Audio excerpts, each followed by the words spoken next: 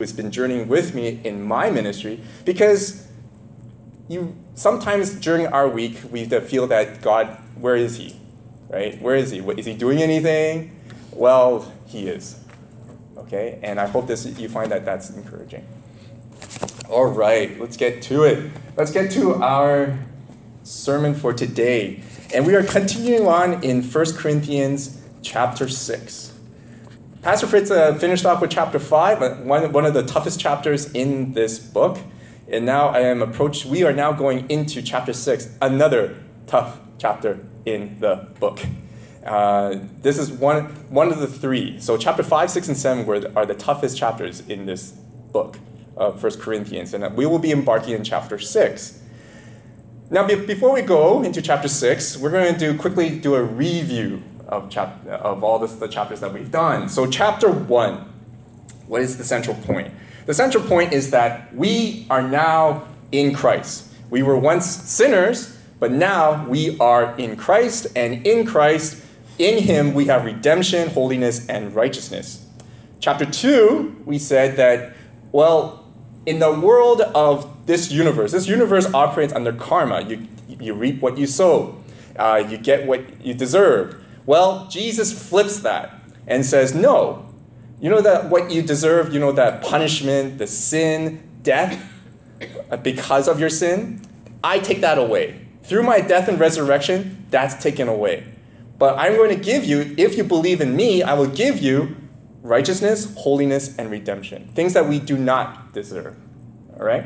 That was chapter 2. Chapter 3. Chapter 3, we're talking about the building.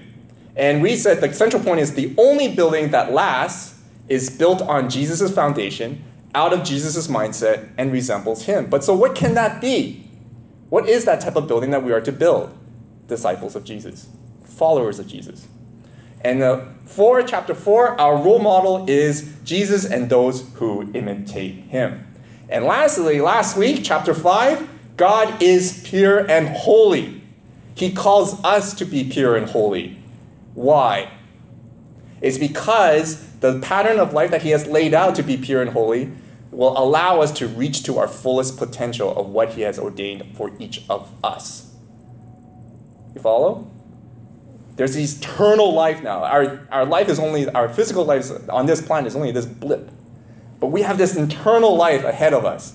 And God is calling us to be pure and holy now, to live out a pattern of life that he tells us now to fulfill that full potential that we have in the front of us. All right, chapter 6. Now, before we go into chapter 6, let's quickly watch a little video.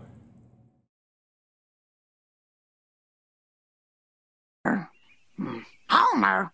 Homer? That's it, that's the one. All right, send them on in. Dad? Yes, honey? Mom just baked a cake. Homer, we need to have a serious talk. You dragged me all the way from work for that? Let's quietly and calmly discuss the pros and cons of your controversial plan, shall we? Con, you're endangering your health. Pro, I'm drought and famine resistant. Con, you're setting a bad example for the children. Pro, I don't have to go to work. Con, you're running the air conditioner nonstop. It's freezing in here. Pro, I love you. Con, I'm finding myself less attracted to you physically. Marge, this is everything I've ever dreamed of right here. And nobody's gonna take it away from me. You never had faith in me before, but let me tell you, the slim, lazy Homer you knew is dead. Now I'm a big, fat dynamo! And where's that cake? There's no cake. All right, so the theme is, I'm going to start off with this. I have rights. Ever heard of that statement? I have rights. I have the right to do what makes me happy, right? So what is a right? Now, today, especially now, right? The word right has been tossed around a lot, right? So let's quickly define it. What's a right? Well, it's divided into two parts. There's the moral entitlements and the legal entitlements. Right is defined as a moral or legal entitlement given to us. So there are two types. So what's the legal entitlement? Like, let's just go with the legal one first. Well, if you ever drive on the freeway, especially Highway 99 or 91, the maximum speed limit is 90. What? Yes. Right? 90 kilometers per hour. So what is your legal entitlement? To drive from 0 to 90. You follow? Yes. You can't drive at 0. Well, anyways, within that time frame, right? So you have every right to do that, okay? But if you go above it, you don't have that right to go above that speed limit. You follow? Okay? So that's a legal right. And for the moral entitlements, this is where it gets tricky because it's not governed or enforced by civil rights or liberties. It's not governed by the Charter of Rights. It's not governed by the law, right? One of those, I'll just give you an example. I just slept with a UPS driver or something, right? And I'm married. Well, there's no legal enforcement on that. But what there is a moral enforcement. It's based on your morals, right? Your entitlements are restricted by your morals then, okay? Follow? In chapter 6, we are actually addressing, and Paul is addressing, moral entitlements. Not the legal ones. It's the moral ones. And instead of paraphrasing the central point and trying to figure out, Paul actually made a good one. So I'm just going to give it to you right now. He says this in chapter 6, verse 12. And if your Bibles, turn with me to chapter 6, verse 12. He says this. This is the central point for this entire chapter. I have the right to do anything, you say, but not everything is beneficial. I have the right to do anything, but I will not be mastered by anything. Okay, follow? I have a right to do anything, you say, but not everything is beneficial. This is what the Corinthians said. I have a right to do anything that I want to make me happy. But then Paul says in there, yes, but not everything is beneficial, and also you cannot be mastered by it. That's our central point for this morning. Now, we will do something different this morning in this chapter because I realize that it is a letter, and we have to read it in its entirety. And a lot of stuff have already been set place, right? And we need to revisit that before we go into the issue. The problem with this chapter, sometimes, for many people, is that we read the top part, we're very chronological. So we start in the beginning, and we read and then suddenly we get shocked and shell-shocked. It says, whoa, I don't like that. And then we forget everything else at the end, right? Well, unfortunately, Paul, this is a letter, and so we have to remember what was in the beginning, and he reiterated it in the end of this chapter. So what we're going to do is work backwards. We're going to start from the bottom, and then work ourselves way back to the issue itself, the two issues. One being sex, and the other one being taking your brother or sister to court, okay? You follow? That's what we're going to do. So, first off, let's go from the bottom. The bottom, you notice, is that if you have your Bibles and you're looking at it, the bottom, what is Paul trying to remind us? He's reminding us of who we are in Jesus. Who are we? You notice that Paul, whenever he approaches a dispute or some problem, if you ever read 1 Corinthians, Ephesians, whatever, right, or whatever the letter that you read, he always first reminds his audience, who are you in Jesus? Okay? Who are you? And so in chapters 1, 2, 3, and 4, and 5, he did that. He goes, who are you? Right? So, well, how does he say it? So in 1 Corinthians chapter 6, verse 19 to 20, who are you, Paul asks and actually states, do you not know that your bodies are temples of the Holy Spirit who is in you, whom you have received from God? You are not your own. You were bought at a price. Therefore, honor God with your bodies. So Paul says, first, who are you? First, you and I, are temples of God. Each of us, priceless stones of gold and silver. Remember that chapter? Remember that one about the priceless gold and silver and going through the furnace? He says that each of us are priceless stones of gold and silver, parts of God's temple. You are God's temple. Not just corporately as a church. You're not like coming into it and suddenly they all become a temple, right? You are God's temple even out there on your own. I still remember a friend, he pastors a church called F3C. His name is Ted Ng. He always tells his church that before they leave, is that remember this, you don't go to church, you are the church. right? I like that line. So, first of all, you are a temple of God. And because you're a temple of God, Paul goes on to say, who is your resident in your temple, in your house? What does he say? The Holy Spirit. The Holy Spirit is a permanent resident in our house. Sometimes we forget that the Holy Spirit is living in each of us 24/7. Right? Sometimes we forget. He's a fully conscious person in you, living in you. We can't just say to the Holy Spirit and say, goodbye, earmuffs, blind eye, don't look at me. I'm just going to do this, but you can't see, leave. Take a vacation to Mexico or something. You can't do that. The Holy Spirit is residing in us, and he desires us to let him take over us.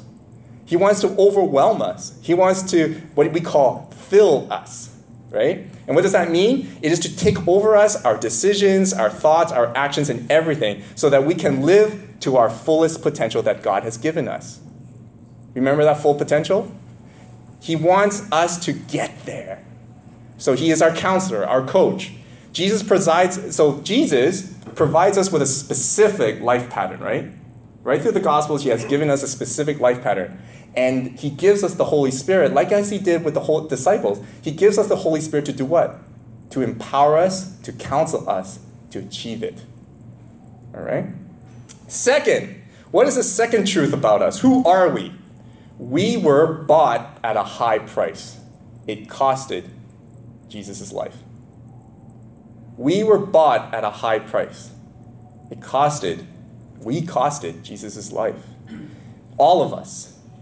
His life, he died for us, which means we're not our own owner. Jesus owns us. It is Jesus who owns us. It means that our bodies is kind of like an Airbnb, right? Yeah, like you are told, Rosanna and I are going on a trip, okay? And so once I got this Airbnb, first time, by the way, we're freaking out because we don't know what we're going to expect. But the owner of that place gave us some rules. He goes, do this, do that, don't touch this, and do this, do this, do this, do this. Why? Because who knows the house best? The owner. And then what does he want us to do? Hopefully, that says Airbnb, the policies, is to help us enjoy his place, right? He doesn't want us to make a catastrophe of it. He doesn't want us to get into accidents or misplace things or push the wrong button and then everything goes up in flames, right? And destroy our vacation. What the owner wants is for our enjoyment to enjoy the place to the fullest.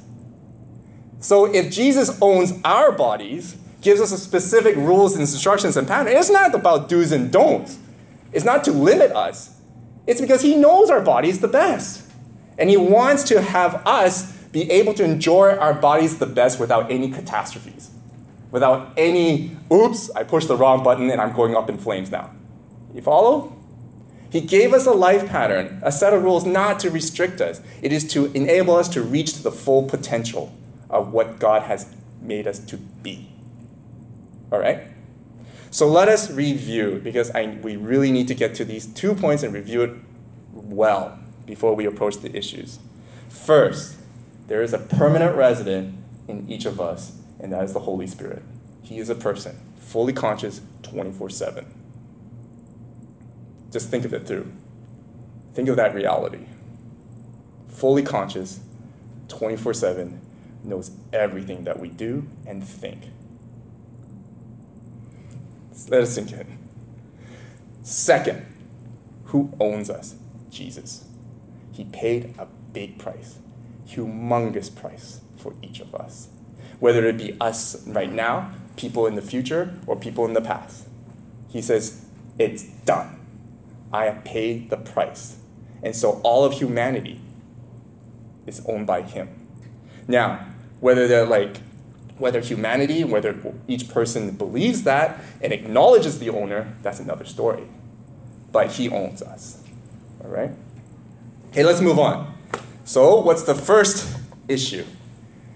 Let's talk about sex. 1 Corinthians, that's a tune. I don't know if you know it. Only Brian and Janice knew it. Okay, that kind of dated me. Okay, so 1 Corinthians chapter 6, verse 15 to 17. First issue. Do you not know that your bodies are members of Christ himself? Shall I then take the members of Christ and unite them with a prostitute? Never! Do you not know that he who unites himself with a prostitute is one with her body? For it is said, the two will become one flesh, but whoever is united with the Lord is one with him in spirit. Sex. And I mean physical.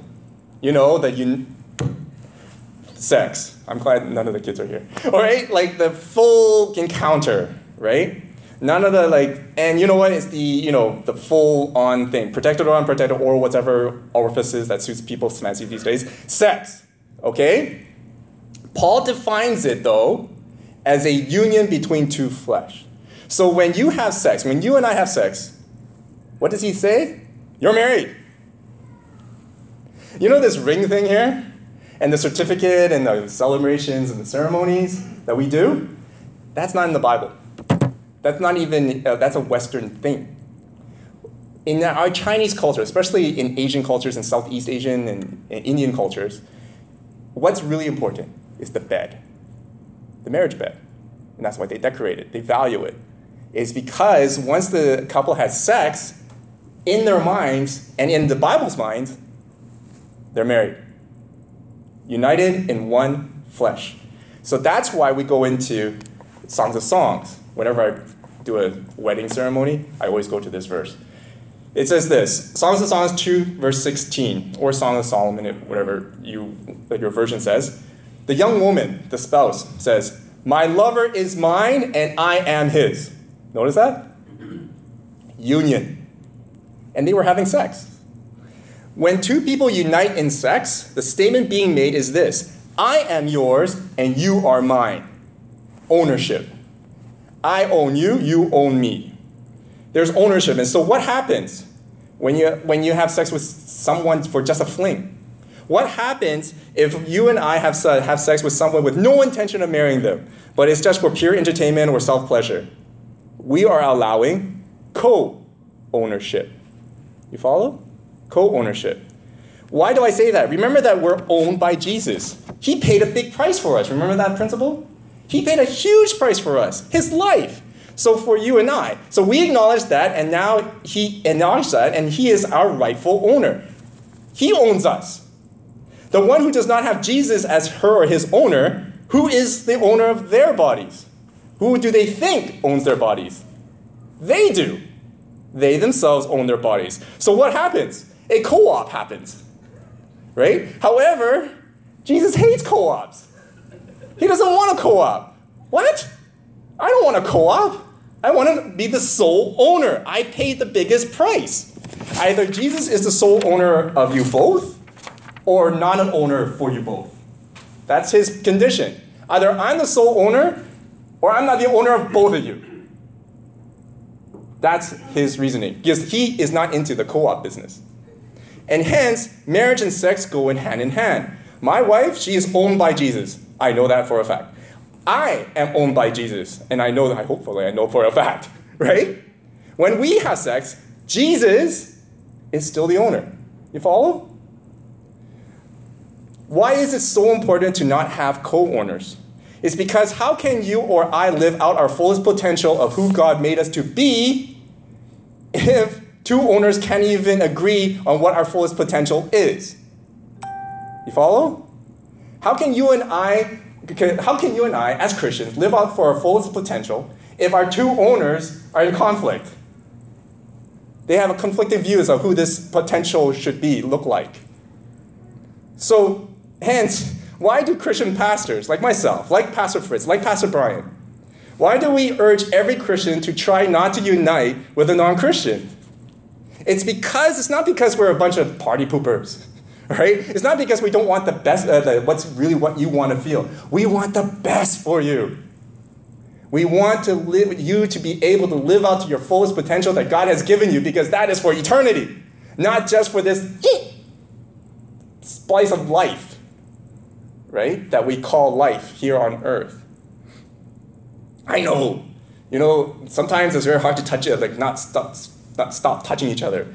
Maybe this person just loves me so much. Maybe I can't find another person, right? Maybe but that dude or dudette loves me so much. I love them and blah, blah, blah. Yeah, but that dude or dudette die for you? No, Jesus did. Jesus paid the highest price for you. So, when we don't, when we disobey, and when we unite with somebody else that is a non-believer, what are we actually saying to Jesus? I'll tell you really bluntly. Jesus, your sacrifice is cheap. I think it's cheap. It's not worth it. You know what? My happiness is more worth it than yours, your sacrifice. I see it as cheap. Your cross, cheap. Your death, cheap. My redemption, holiness, righteousness, cheap. Nah. Are you willing to tell that to the Holy Spirit within? And to Jesus, our Lord, our Savior, the same thing? Hard teachings, right? That's why we need to start off with the principles first. Now, I want to take a moment for Christians who are in sexual relationships with non-Christians. Paul gave a scenario in the latter chapters, talking about how the couple were non-believers first, and then one of them became a believer, and he explains how that is okay. I'm not talking about that. I'm cool with that. I'm not talking about that. I'm talking about the situations where Christians can consciously, under their free will, made the choice of having sex and eventually married the unbeliever. I'm talking about that one. I want to say this loud and clear. Jesus loves you. He will always love you. Jesus will forgive you as long as you repent and change your ways. Jesus loves you so much that he's willing to wait and actually empower you with his Holy Spirit to overcome. So what is the advice? If you're not married yet and you're having sex with this guy or girl that is an unbeliever, stop and go back to Jesus. Pray. And allow us to pray with you. For his grace is immense, and his mercy is immense. It overflows and goes right off the table, right? For even the lowest of dogs that could get. Well, I'm telling you now, if you are, any of you, sleeping together with an unbeliever, remember this.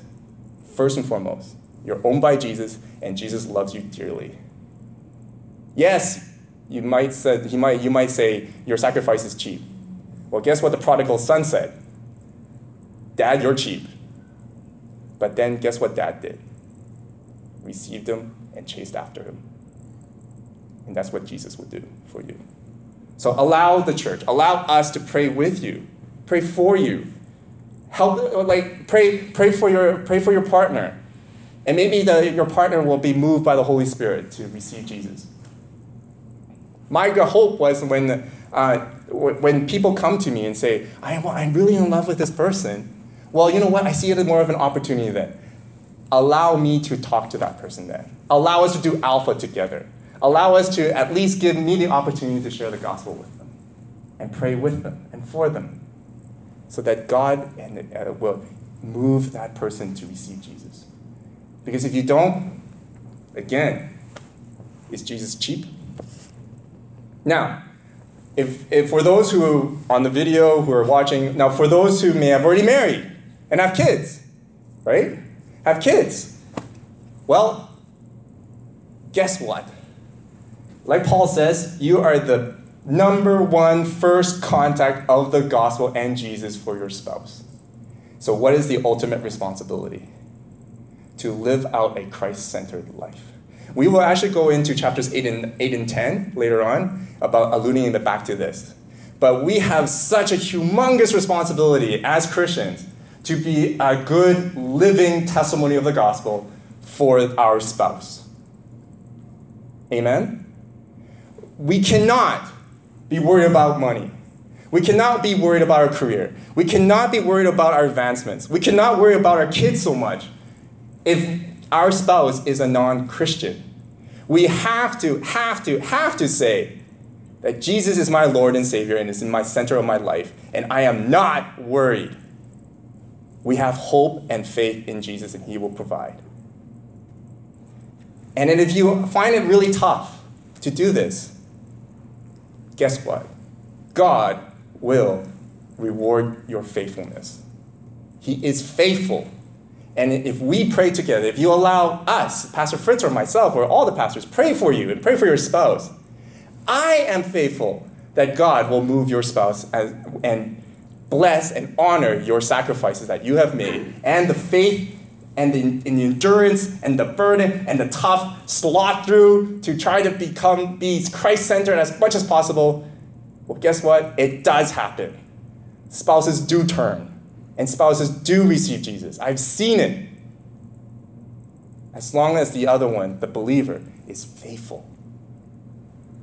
Okay. Okay. Next one. Now, chapter 6, verse 8 to 11.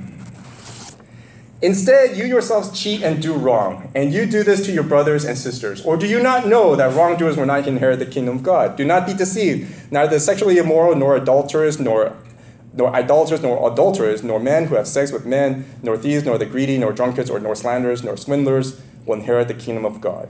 And that is what some of you were. But you were washed. You were sanctified.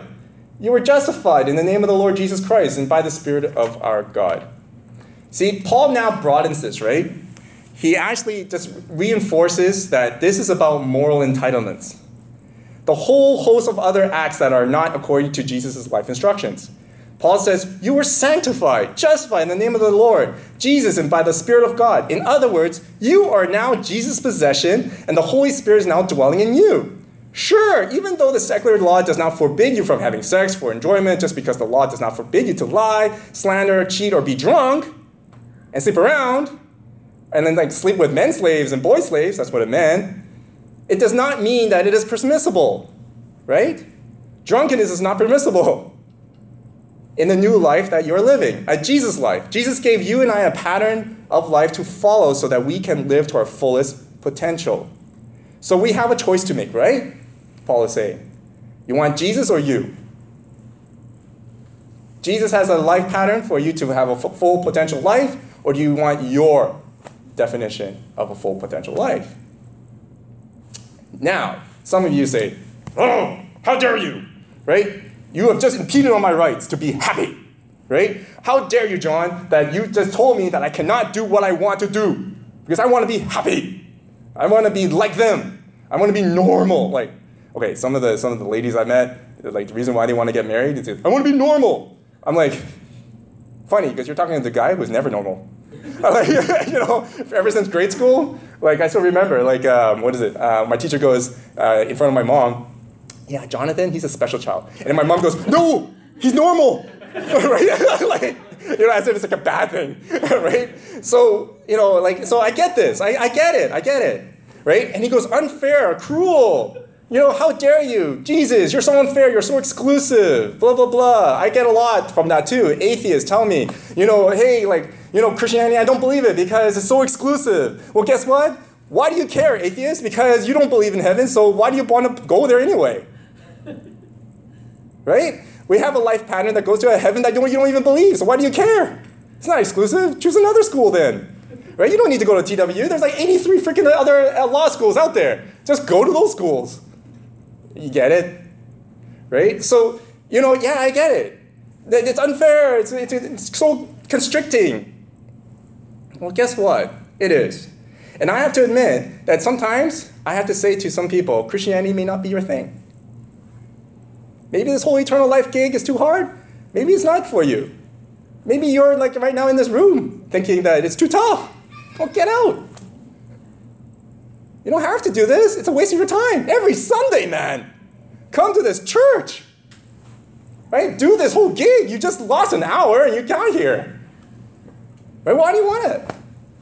It's because inside your heart, you know that there's something bigger than you.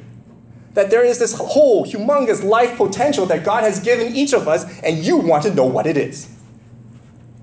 And you want to know why is it so amazing that everyone's talking about it. That over 3.2, how many? I can't even remember how many Christians are on this planet. But so many people are willing to die for this.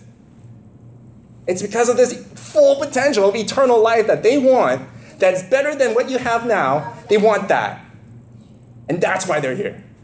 And that's why they saw through snow in New York to get to their church.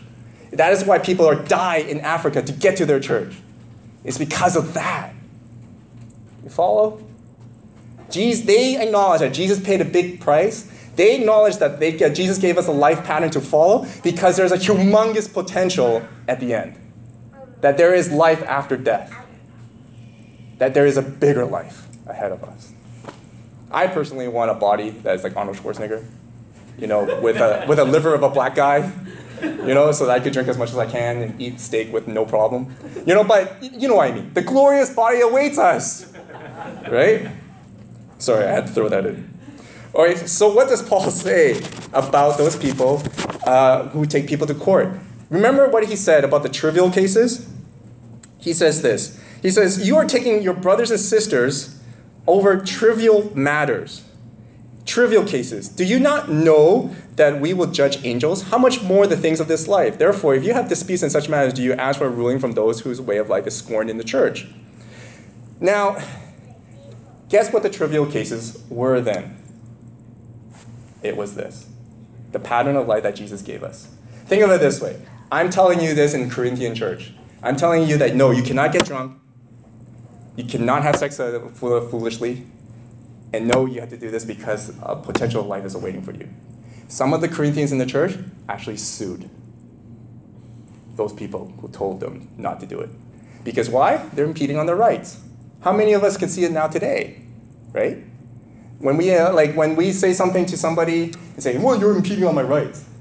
Well, we're in a nice society here. But in Corinth, they sued. They took their brothers and sisters to court on moral issues, right? Pastor Fritz preached about the chapter before it. Remember that brother who slept with his father's new wife? You know that was illegal anyways in society? That was illegal. That was illegal in Roman law. And that's why Paul says, throw that guy out so that he could get persecuted and judged under secular court so he could get punished for it. And then when he finds repentance and know that he did wrong, let's welcome him back in. You get it? That's why he said, let Satan have his day on him. It's because he's blatantly doing something illegal. So I see so many times in this passage that people, especially churches now these days, when it's a legal matter, when there's sexual abuse, when there's scandal, exploitation, like child abuse, pastors at the top say, we should not, take that brother to court. We should just keep it in our side. No! We should go to chapter 5 and throw that dude out, right? And let the courts handle him, right? Or her, right? Mainly him. Mostly it's him, right? It's like, throw that guy out into the secular court and let the secular court punish him so that when he comes back, let's welcome him back after he claims repentance. You follow? That was chapter 5. This is chapter 6. It's about morals. No, when it comes to morals, no, those Corinthians who are telling you to stand firm are right. So be wrong, Paul says. Be cheated. You do feel wrong, don't you, when your rights are violated. You do feel wrong when I tell you can't drink and get drunk. You do feel violated when you can't, say, I'm angry against my brother. Well, you can't do that. You have to show mercy, right? You have every right to take revenge, but Jesus says, no, you're not. And then you go, but I have every right. No, feel wrong and feel cheated for not being able to do that, Paul says. Because you know why? Look at the potential. The full life potential that awaits us. The amazing life, glorious bodies that we will have at the end awaits us. Amen.